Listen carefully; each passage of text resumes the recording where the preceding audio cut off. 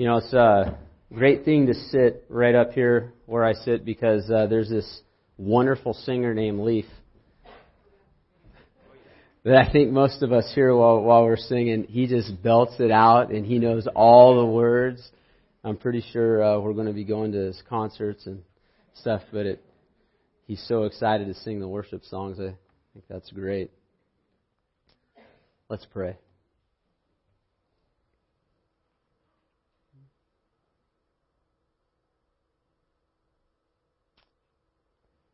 Lord Jesus, your word says it is sharper than any two-edged sword, piercing to the division of soul and spirit, of joint and marrow, discerning the thoughts and intentions of our hearts.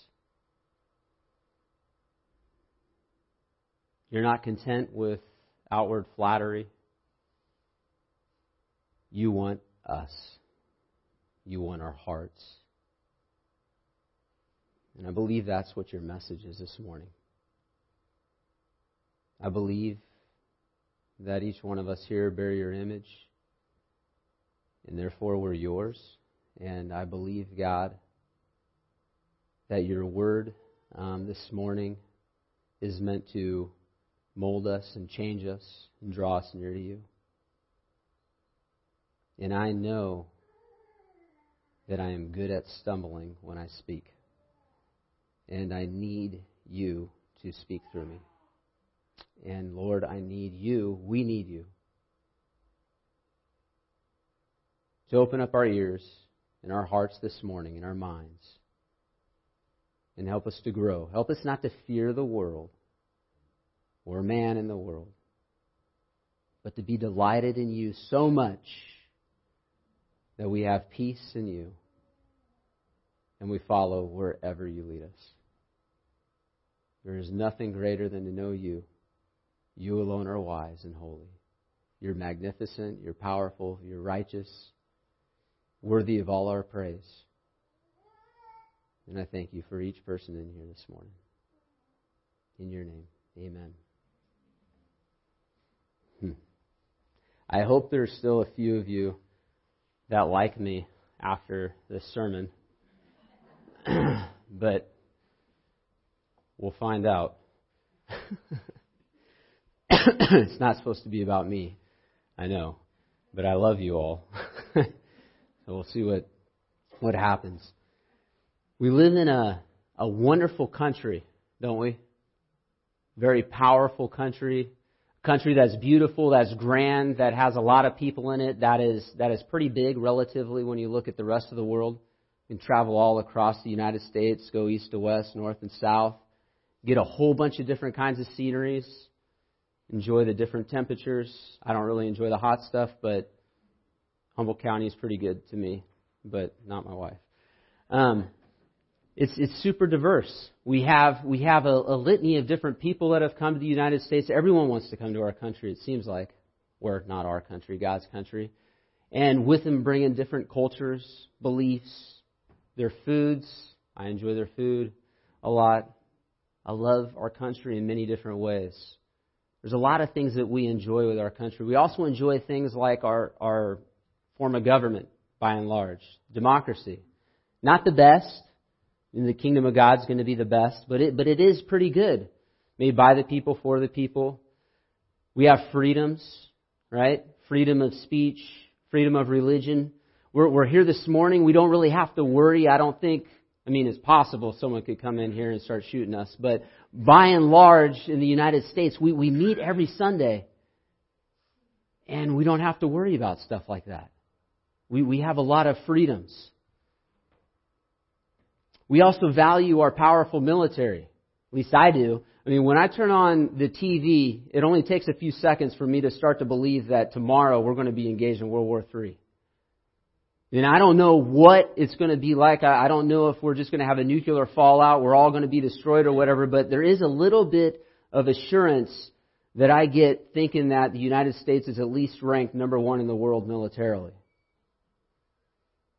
We can go on and on with different things that we enjoy about our country, our affluency. You can be poor in America. You could have no house and no food, But if you want a house and food, I know firsthand that our government will hand it out to you. I know. I've done it as part of the government. Some people just don't want it. We have money. We have a mixture of people. We have so many different things in this fallen world. We have relatively quite a bit of peace in our country. There's a lot of things that we like, but we know, and I can tell you know by the way that some of you are looking at me, that it isn't all rosy in our country. There are a lot of things that we have issues with. Can you think of any specific issues that would raise concern for you? We had an election about a year ago. That went pretty smoothly. Huh?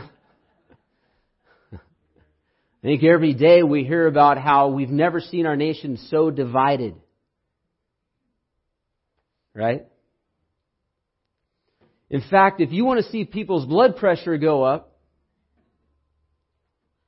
here's where everyone's going to hate me on one side or the other. Just say a certain name, right? No matter who you're with. You can be with Christians or non-Christians. Why don't you just go in the middle of the conversation, just say out loud, just say Nancy Pelosi, or Hillary, or Comey, or Mueller, or Megyn Kelly, or dare I say, Trump. Whew! He said it. Now before you jump out of your seat right now and you start running out the door and you say, oh great, he's bringing politics into the pulpit. I want to tell you, I am not. Jesus is. I did it. Okay. I'm not going to try to convince anyone in here to vote a certain way. I am not going to try to convince anyone in here to stop following Nancy Pelosi on Twitter. But I will try my best to shed some light on how Christians should respond when living in a culture where we don't necessarily agree with all the decisions that are made. Believe it or not, our culture that we live in right now, where we have this mixture of all the different sort of beliefs and freedom to practice our religion how we want and all that sort of stuff, is very similar to the culture that Jesus was living in at the time of our passage. It was extremely diverse. In fact, during that time frame, it was known as a time of the Pax Romana, Roman peace. Right? This is kind of at the height of their empire. They had already conquered all this land, and they were in control of so much. Okay? And because they had gone around and they conquered a lot, and they weren't doing a lot of other military campaigns and stuff, there was a relative amount of peace, at least militarily. And they were in control of things that were going on. And one of the things about the Roman government that was similar to ours is they allowed people to worship whoever they wanted to worship, or however they wanted to worship. And they allowed people to travel. Throughout all of their different campaigns, throughout all the different wars and stuff, some people were displaced to move from one place to another. Others chose to move from one place to another. And so with them, they brought all of their different beliefs, their religions, and all these different things. And so you see in Jerusalem a mixture. People that were worshiping their many different gods, like the Romans, they had tons of different gods. Then you had them into sorcery, into Epicureanism, Stoicism. And then you had the Jewish people, the religious people. And they had their different sects. They had the Pharisees, the Sadducees, the Essenes, the Zealots. There's a lot of tension. A lot of tension amongst all these different people. We have the Greeks over here, and the Pharisees said, we can't associate with them. We don't want anything to do with them. But they're over there and they're part of it. And then all of the religious people, they hated the fact that a Roman government was in control of them. This pagan government is over us, and we have to pay taxes to them. And so there was a lot of tensions, even amongst their own people.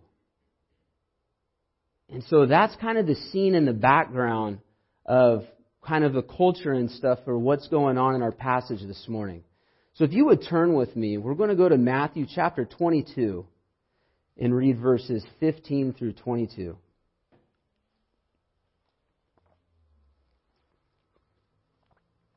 Then the Pharisees went and plotted how to entangle him in his words. And they sent their disciples to him, along with the Herodians, saying, "Teacher, we know that you're true and teach the way of God truthfully. You don't care about anyone's opinion, for you're not swayed by appearances. Tell us, then, what you think. Is it lawful to pay taxes to Caesar or not?" But Jesus, aware of their malice, said, "Why do you put me to the test, you hypocrites? Show me the coin for the tax." And they brought him a denarius.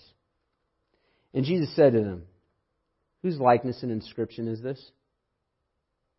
They said, "Caesar's." Then he said to them, "Therefore render to Caesar the things that are Caesar's, and to God the things that are God's." And when they heard it, they marveled, and they left him, and they went away. We're in the 22nd chapter of the book of Matthew. It's not the first time that we've seen the Pharisees come up and try to trip up Jesus and bring him to his fall. They want him arrested. They want him killed. But this is one of the first times that we see the Pharisees join forces with one of their enemies to do their dirty deeds, the Herodians. And we know a little bit about the Pharisees, right? The Pharisees, they don't want anything to do with the Roman government. In fact, they think that in order for them to be close to God, they need to be separate from the Roman government. They feel that they cannot associate with anything that has to do with any pagan sort of deities, anything that has to do with anything other than Yahweh, God, the Torah, the Word of God, in their religious beliefs and things that they pass down.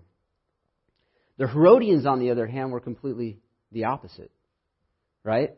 When the Romans came in and they took over the province of Judea, they put into place King Herod, Herod the Great, right? That's the original one, and there was a few other down the line. And Herod the Great was called Herod the Great because he made he built up the city, made it gorgeous. Jerusalem was gorgeous, built up the temple, grandioso. He was a wonderful politician, but he was evil to the core. Not a God-fearer whatsoever, as we know. And so they were in charge of collecting the taxes for the Roman government. They're an agent of the Roman government. And then we have Pharisees who hate the Roman government over here. And in our story this morning, they come together because they both have a common goal. The Pharisees hate Jesus because he says he's the Messiah, and they don't believe he's the Messiah.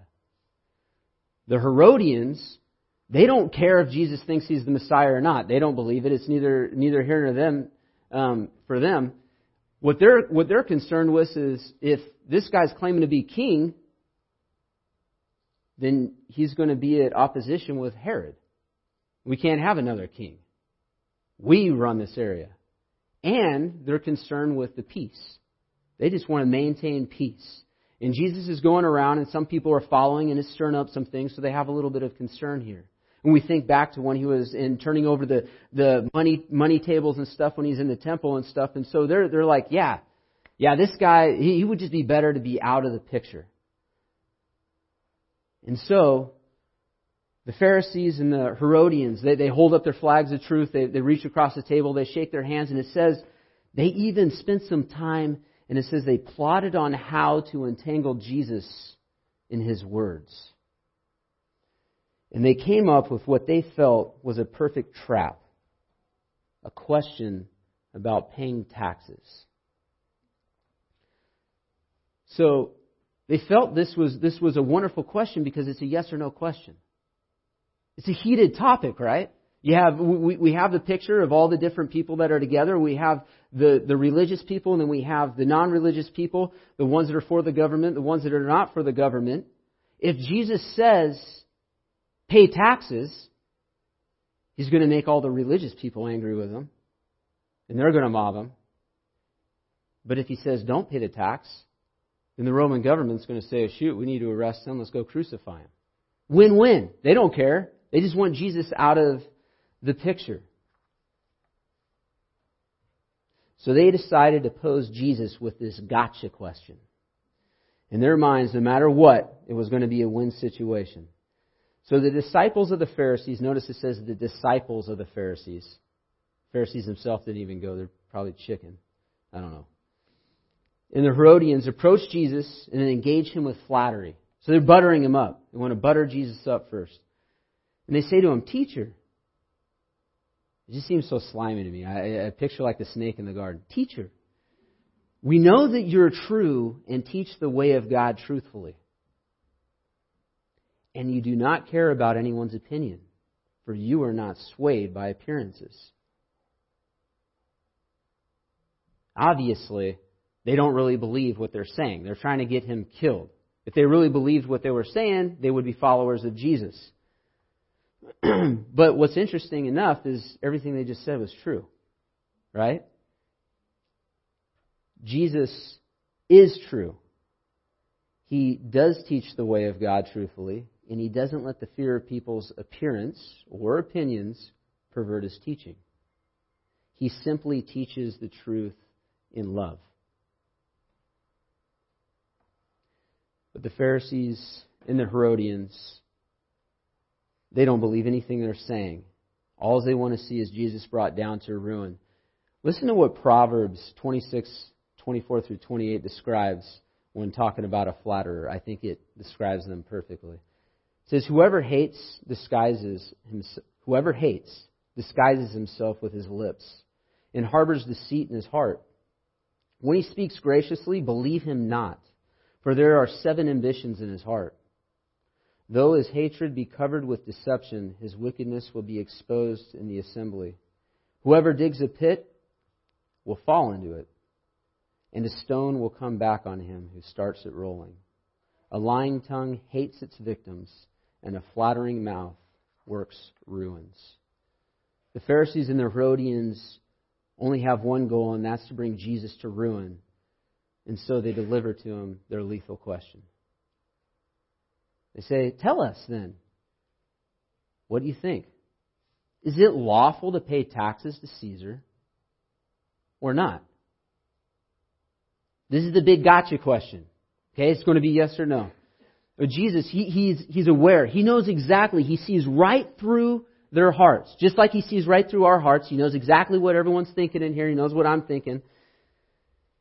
And it says, but Jesus, aware of their malice, said, "Why put me to the test, you hypocrites?" They're completely right. Jesus doesn't care what people think. And He's a straight shooter. He says exactly right. He sees what their hearts are, or what's going on in their hearts. He sees their malice, and He calls them for what they are. He says, "You're a hypocrite." He senses their flattery, and He knows their intention. And then Jesus goes ahead and He turns around their whole question on them. Instead of saying yes or no to what they have to say, He forces the Pharisees and the Herodians to answer their own question. He says to them, "Show me the coin for the tax." And they brought Him a denarius. Okay, so in their time, they had taxes. We know this. They had taxes just like we have. Along came with the Roman Empire all their wonderful technology. They had wonderful water systems, great filtered water to drink. They had the aqueducts. They had sewer systems, roads, all these wonderful things. Their government that was powerful. They protected the people and the society. They kept the peace, and so there was lots of taxes, or lots of things that tax money went to. But I think at this time they actually were probably paying less taxes than we do today for some of the things that are going on. But that's not the tax that Jesus is referring to here. We're talking about a supercharged political moment. Like there's a lot of tension going on here in this tax that Jesus mentions and that they're talking about. This is the thing. This is the straw that's going to break the camel's back. Jesus refers to it. He says, "Show me the coin for the tax." This is the poll tax. You know what the poll tax is? The poll tax is a tax that was issued and decreed by the Roman government that said everybody who is not a Roman citizen has to pay this tax. And they had to pay it once a year. It wasn't a lot. It really wasn't that much money. It was the equivalent of a day to a day and a half's wages of just like a common military soldier at that time. So it wasn't just some huge burden that the people had to pay, but it's what it stood for. As I've said a few times now, they did not want the Roman government around because they did not want to be subject to forces that did not adhere to their beliefs. They didn't want to be serving the Roman government that had all their different gods that they worshipped and such, and they viewed this tax as another reminder that they're being controlled by an ungodly government. This was like an extra slap in the face to them.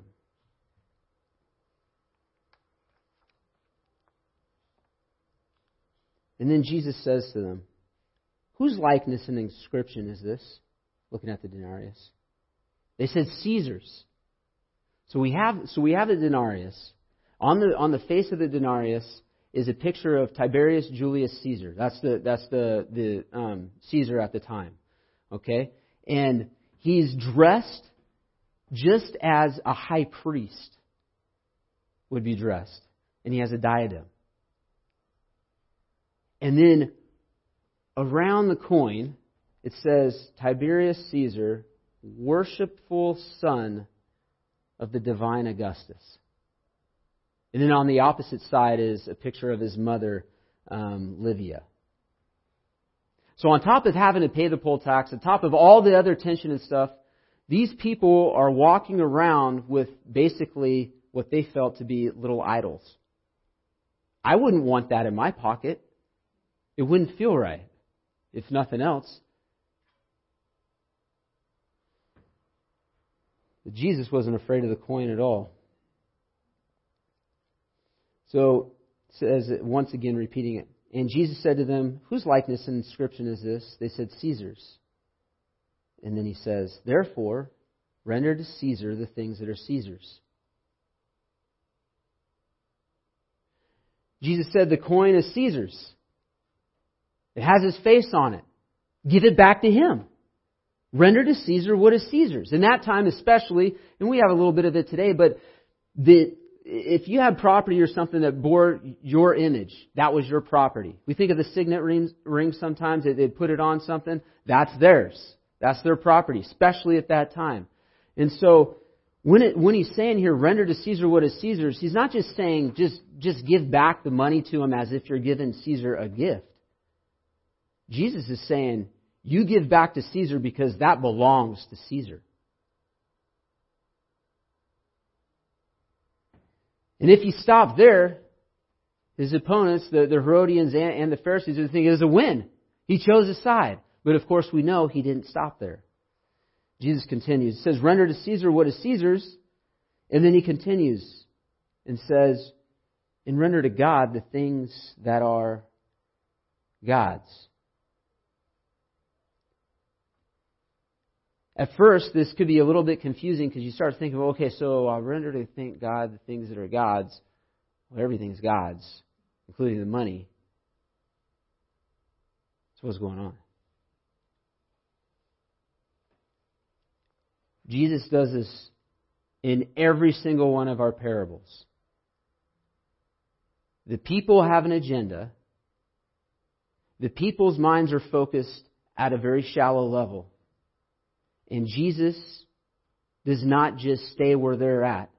He uses each opportunity to teach and to speak the truth, and he goes right to the heart of the issue. Jesus is going past the tax question. He's going past just the idea of money, and he's going to the root of the issue, which is the heart.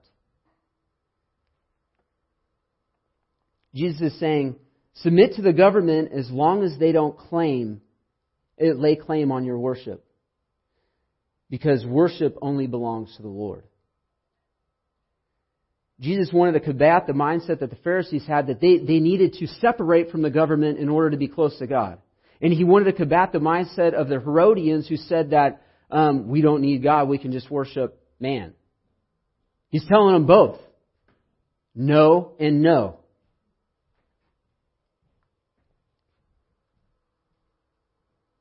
He said, go ahead, give Caesar his money. It bears his image. But don't give him your worship, because worship belongs to me. Because you bear my image. Genesis 1:27 says, so God created man in his own image. In the image of God he created him. Male and female he created him. So we give everything to God because we belong to Him. This means every decision we make, every aspect of our lives should be in step with Scripture. Those of us who are Christian can testify that once we were lost in sin, but then Jesus saved us. He changed our lives and helped us to see that we're not citizens of this world. We're in fact ambassadors of the kingdom of God living in a fallen world. As Christians, we should always evaluate whether as Christians we're giving too much or too little to the state. We give too little to the state when we don't exalt passages like Romans 13, 1 through 7. Let every person be subject to the governing authorities, for there is no authority except from God, and those that exist have been instituted by God. Therefore, whoever resists the authorities resists what God has appointed, and those who resist will incur judgment. For rulers are not a terror of good conduct, but to bad. Would you have no fear of the one who is in authority? Then do what is good, and you will receive His approval.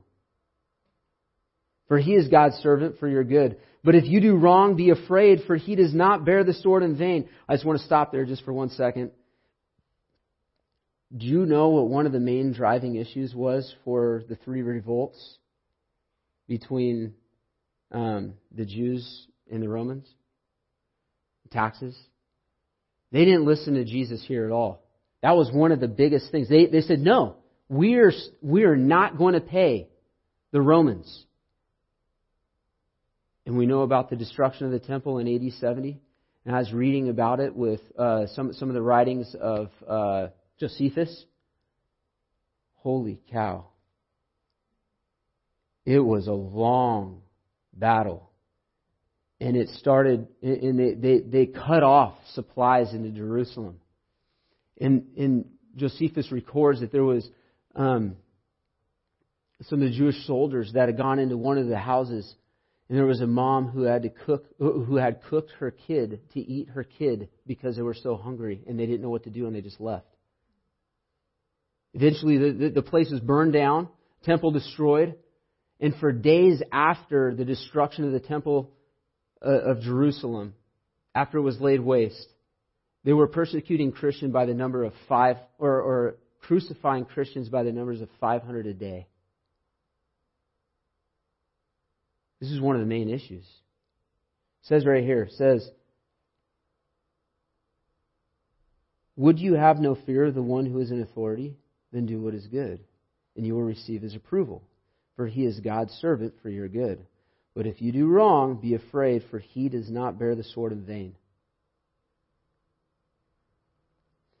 For He is a servant of God, an avenger who carries out God's wrath on the wrongdoer. Therefore, one must be in subjection not only to avoid God's wrath, but also for the sake of conscience. That's huge. We're going to come back to conscience. For because of this, you also pay taxes. For the authorities are ministers of God, attending to this very thing. Pay all to what is owed to them. Taxes to whom taxes are owed. Revenue to whom revenue is owed. And we go past the money thing right here. Respect to whom respect is owed. This is where people are going to be mad at me later. Honor to whom honor is owed. We give too little to the state when we ignore the fact that our government was put in place by God for our good.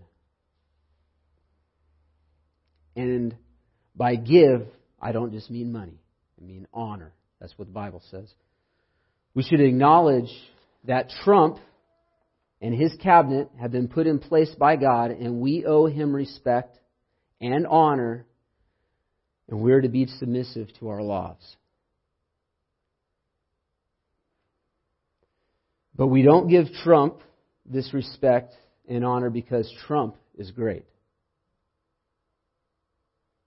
We give it because God is great. And He put Trump in place. When I work hard at work, sometimes I do it thinking I want to impress my boss because I've had bosses I like. But all the time, even if I don't like my boss, I should be working hard and diligently because I'm a Christian. And because my work ethic and my integrity and everything that goes about our work should reflect who we are as Christians. We honor Trump and the laws of our land and pay taxes ultimately because we love Christ and our submissive behavior is testimony of our faith. That's what's important.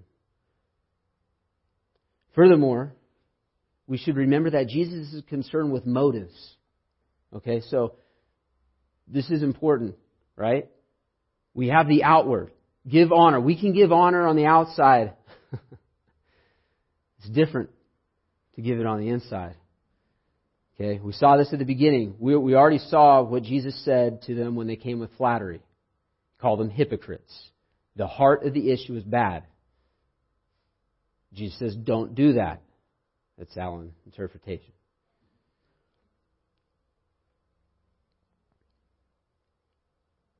God is very concerned with our motives in the desires of our heart, and we see this all over the Beatitudes. Okay, He's saying, don't just not commit the act of adultery, but you're committing adultery in your heart if you're even thinking this way.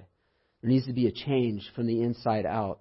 So when Jesus says, pay taxes, render honor and respect to the governing authorities, He is saying, do these things with genuine respect and honor. And I've been guilty on multiple occasions of, figuratively speaking, saluting my boss and then later slandering him behind his back. Trust me, I have not liked all of my bosses that I've had. And I'll stop there. And but I've also had some very good ones. But what I feel inside my heart, what my heart's desires are, the things that are coming out of my mouth about things are reflecting what is going on in here. And Jesus says that matters.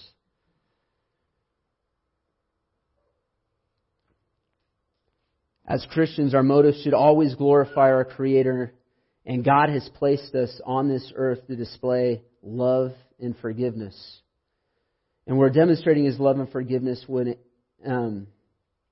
it comes to honoring our supervisors at all levels, all the way up to the presidency.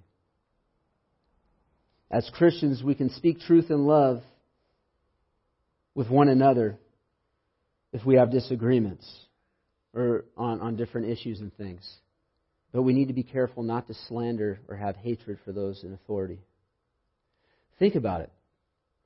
Romans 13 was written by Apostle Paul during the reign of the Roman Empire. The same government that imprisoned Paul on a few occasions.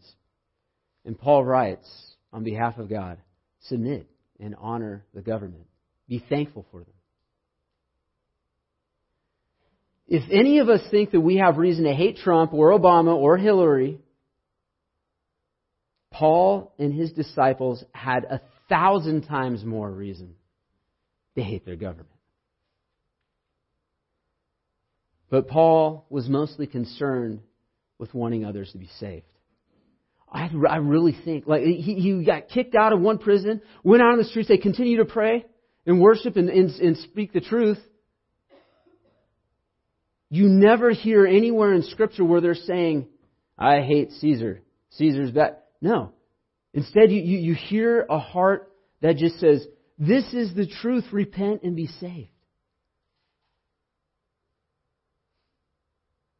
It's a heart check. It's just thinking, God, save Kim Jong-un, save Trump, save whoever these people are. When you see someone that's totally debased and just out there in left field, is your first thing a judgment? Or is it God, I realize I am in this fallen world And I am a citizen of heaven. I'm an ambassador of the kingdom of heaven. And I'm here on this earth to spread your truth so that we may spread your truth so that others will know you.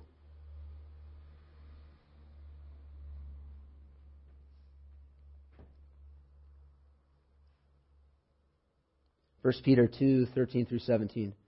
Be subject for the Lord's sake to every human institution, whether it be to the emperor as supreme or to governors as set by him to punish those who do evil and to praise those who do good. For this is the will of God, that by doing good you should put to silence the ignorance of foolish people. Live as people who are free, not using your freedom as a cover-up for evil, but living as servants of God.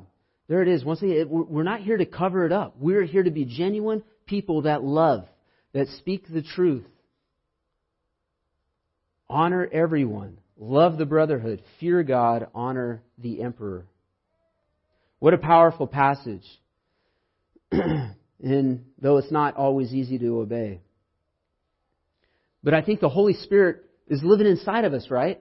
If we are called to do these things, and it's hard to do, God never calls us to do something without equipping us to be able to do it. So if we don't want to do it, if we're just pushing against it, like, no, I could never like Obama. I could never, and I'm not saying you have to like him. It's honor and respect. But there's a difference between hating him. We're not supposed to hate. Hate what is evil. Cling to what is good. Draw near to God, and He will draw near to you. Cleanse your hands, you sinners. Purify your hearts, you double-minded. That's what we need to change inside when we're talking about things that we need to be cleansed from. We don't hate the people. We hate what is evil. They're fallen. We love them.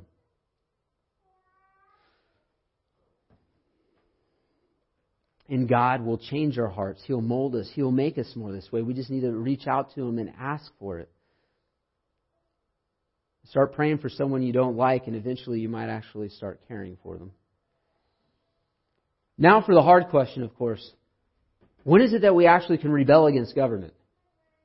When is it okay to join with Peter and the apostles in Acts 5, verse 29, when they say, we must obey God rather than men? When is it okay to do that? And I think one of the greatest examples that we can use when we think about something like this is the story of Daniel. Everyone knows the story of Daniel. We've been hearing it forever, the story of the lion's den.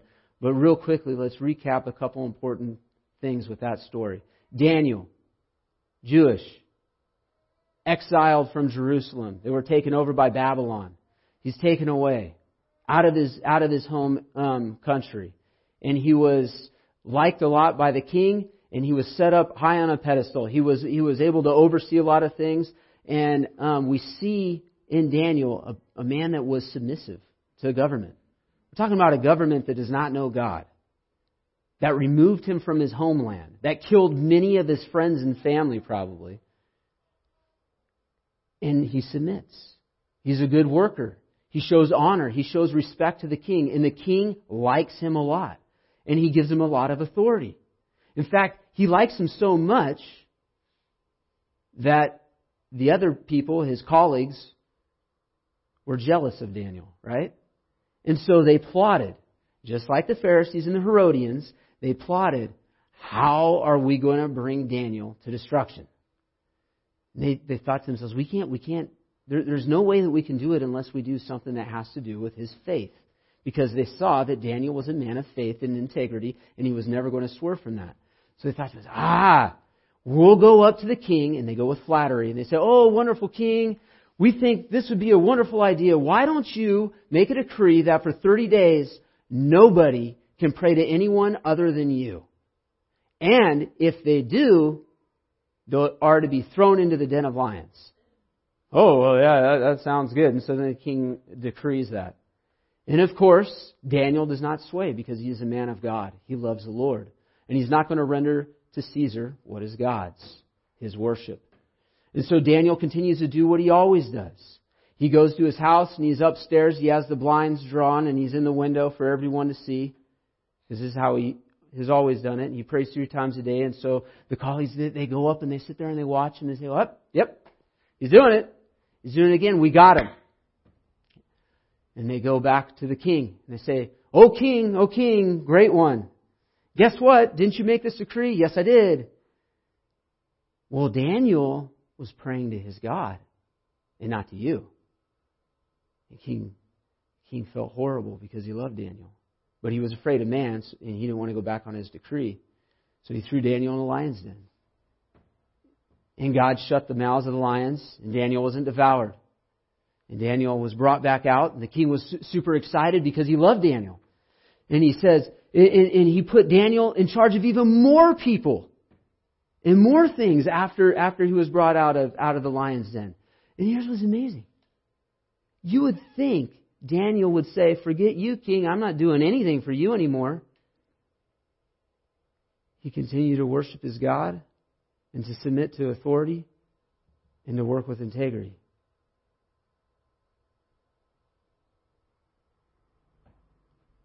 That's huge. So we are to disobey our government when we're called to worship something or someone other than God. So those kinds of that kind of incident is kind of a black and white, it's kind of cut and dry situation. We see clearly, like they say, worship this person. We go, that's not God. I don't do that. That's easy. We know that wrong. There's other instances though where sometimes we make us scratch our head, like, shoot, is this one of those incidences? Is this one of those ones where I need to rebel against my government? And trust me, I sat there and wondered a few different things when I was putting this together.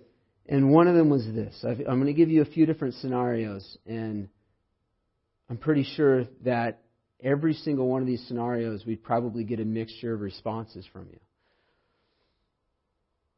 Abortion. Abortion is clearly a sin. That's no question. Okay? We're made in the image of God. He created the child, the children, and we have no authority to take those lives. It is murder. It is wrong. So, what's our response as Christians? We have protests all the time. We just had one recently in Eureka. And most Christians easily would say, as long as we do peaceful protests and obey the laws of the land, then that's right.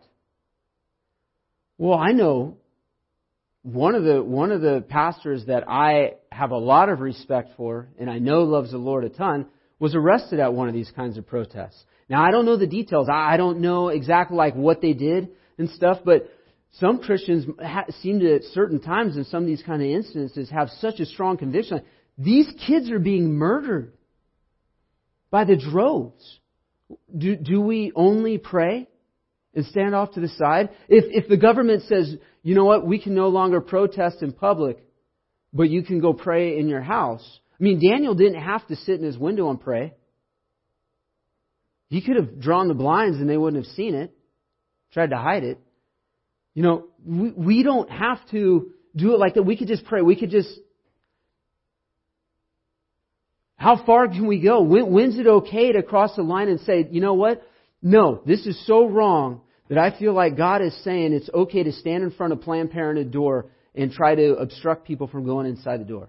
Or no, I think it's so wrong that it's okay to chain the door shut.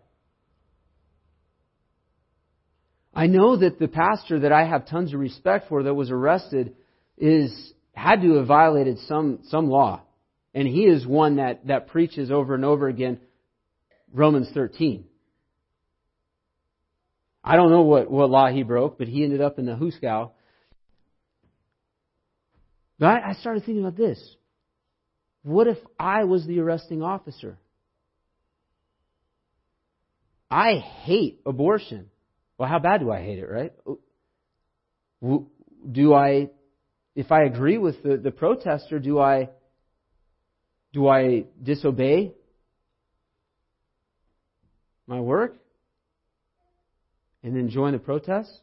Or do I just continue doing my job and say, you know what, I love you, man, you're doing a great job, let's go to the jail? What do we do? It might help to know more of the situation on some of those, or it might not. Or how about the Wyoming judge who's refused to marry gay couples? That's going on right now. The State Judicial Ethics Commission's recommendation is to remove her from office. Okay? The Bible's clear. Marriage is between a man and a woman because it is a picture of Christ and the church. I mean, it's a very big issue. I think she's right not to do that. But that's an issue where I know that if you go to many different churches, you're going to get many. I mean, there's churches that think that it's okay to be gay and get married. We don't hold that here. We don't think that's what the Bible says. What if our government came up with a law, said something like, parents, you can no longer spank your children? Tell you what I would do, I would disobey it. I would still spank my children out of love. Because in Proverbs 23:13 it says, do not withhold discipline from a child. If you strike him with a rod, he will not die. God commands us to spank our children in a loving manner because it corrects wrong behavior and serves to instill a knowledge that our loving God disciplines us in similar ways to grow us.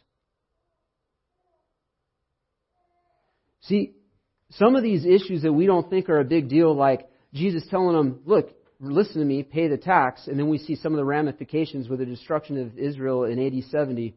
Some of them don't seem like something big to us. But we need to trust that God knows what He's talking about and obey Him even on things that we think are little, like spanking. Spanking to God is not just about getting your kid to do this right now at the moment. It's a bigger picture. It has to do with discipline. It has to do with our Christian walk and understanding, like, God, why is this happening to me right now? Oh, maybe you're molding me. Maybe I'm suffering and going through some of this because you love me. There's always a bigger picture when God gives direction on some of these things. Oh yeah, here's the last one. This is,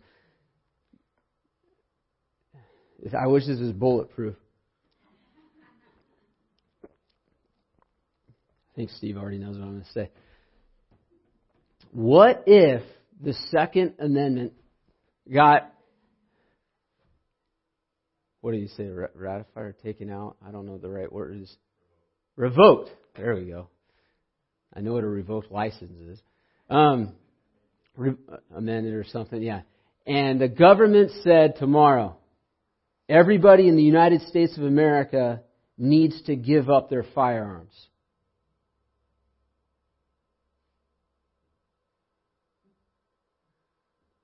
Law-abiding Americans. America, the Christian nation. Yeah.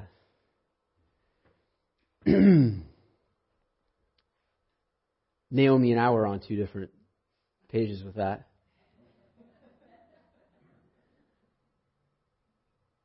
We need to at least realize that every issue in politics, in governments, in decisions we make with our families, raising our children, everything is important. And if we're going to take a certain strong stand at issue, if you say, no, I would not give up my gun, and I would shoot the officer that comes to my door to grab it from me, you need to know how you're going to back that one up biblically.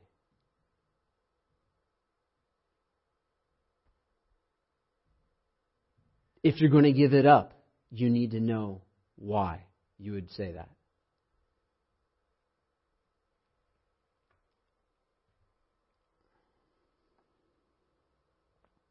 There's so many hot topics issues, and there are some that are no-brainers, and then there are those that are just hard. They are just hard situations. And so I threw out all this stuff out there, and I don't have a specific answer for any of those specific instances because God seems to give specifics on certain things and not on others. And I think there's a reason for that. I think there's probably a few, and I think you could probably give me some more that I haven't thought of and tell me after. But I think there's somewhere it's like, clear. You do not pray to anyone else. The gun issue. I think that one's a little bit clearer for me. But, the abortion one. Or something like that. I tend to think, and we're going to look at a passage of Scripture that talks about our conscience a little bit more. But when we're in those instances, if we're living for Christ with all of our hearts, if we're growing in the Word, if we're around people all the time that help and mold us and pray with us and stuff, there's times where God might say, do this and this incident, but don't do it in this incident. I think what it does is it keeps us attuned to Christ. It keeps us dependent upon Him. I so often just want, God, just spell it out. Each one. So I know, so I don't have to spend any time in prayer with you. So I don't have to spend any time in meditation with you and reading the thing. Right? No, God says you depend on me. I'm the one that has a relationship with you. I will guide and direct you. I give you my Holy Spirit. There's times where the right thing is not to do that. Dietrich Bonhoeffer, a pacifist in Nazi Germany, pastor, theologian, ended up being one of the people that helped plot the assassination of Hitler. There are some people that think there's no biblical support for some of the revolution and some of the fighting that our nation started on, was founded on.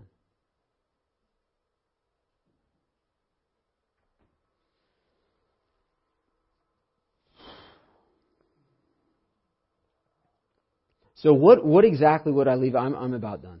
What exactly would I leave us with for a counsel with some of this, right? I think first of all, a good biblical counsel would be when you're faced with something that's hard, get counsel from other Christians. Go to other Christians, wrestle with them. Ask them, say, I don't know what to do in this incident. There's been so many times where I'm just looking at the situation from one angle. And my friend said, and I said, well, look, this Bible passage says this right here. And he said, yeah, well, look at this one. And sheds a whole new light on the situation. So it's important to seek counsel. Seek counsel from other Christians. That sometimes can help in certain situations. Secondly, I would say pray. Seek God in prayer. Matthew 6 says, ask and it will be given you. Seek and you will find. Knock and the door will be open. Pound on the door. Ask. Jesus says, come to me. I will give to you. I will show you. I want you to know. I don't want to just keep it hidden from you in these situations. I will be there with you. And finally, I'd encourage us with the scripture in Romans 12, verses 1 and 2. I appeal to you, therefore, brothers, by the mercies of God, to present your bodies as a living sacrifice, holy and acceptable to God, which is your spiritual worship. Listen to this. Do not be conformed to this world, but be transformed by the renewal of your mind, that by testing you may discern what the will of God is, what is good and acceptable and perfect. Offer your bodies as living sacrifices, and He will be able to help us discern what His will is. Isn't it interesting that in chapter 12 of Romans, Paul tells us not to be conformed to the world. And then in the next chapter, he tells us to submit to the government. That's because our submission to the government does not mean that we have to be conformed to this world. Actually, our genuine submission is a result of our non-conformity to this world because it's fueled by God. God tells us that He will give us the ability to discern what is the will of God, what is good, acceptable, and perfect. And that is trustworthy for each hard situation that we may encounter. So our passage concludes this morning with this verse, speaking of the Pharisees and their Herodians. It says, when they heard it, what Jesus had said, they marveled. And they left him and went away. Do we marvel at Jesus' teaching? And if so, what's our response? Do we walk away from Jesus after hearing? Or do we follow him?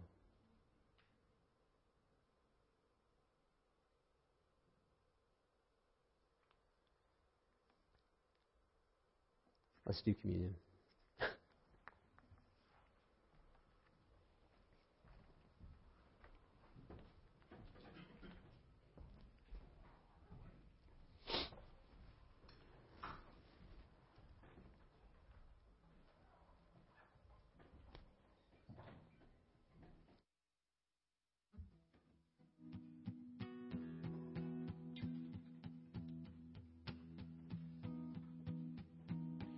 Jesus, you endured my pain. Savior, you bore all my shame, all because of your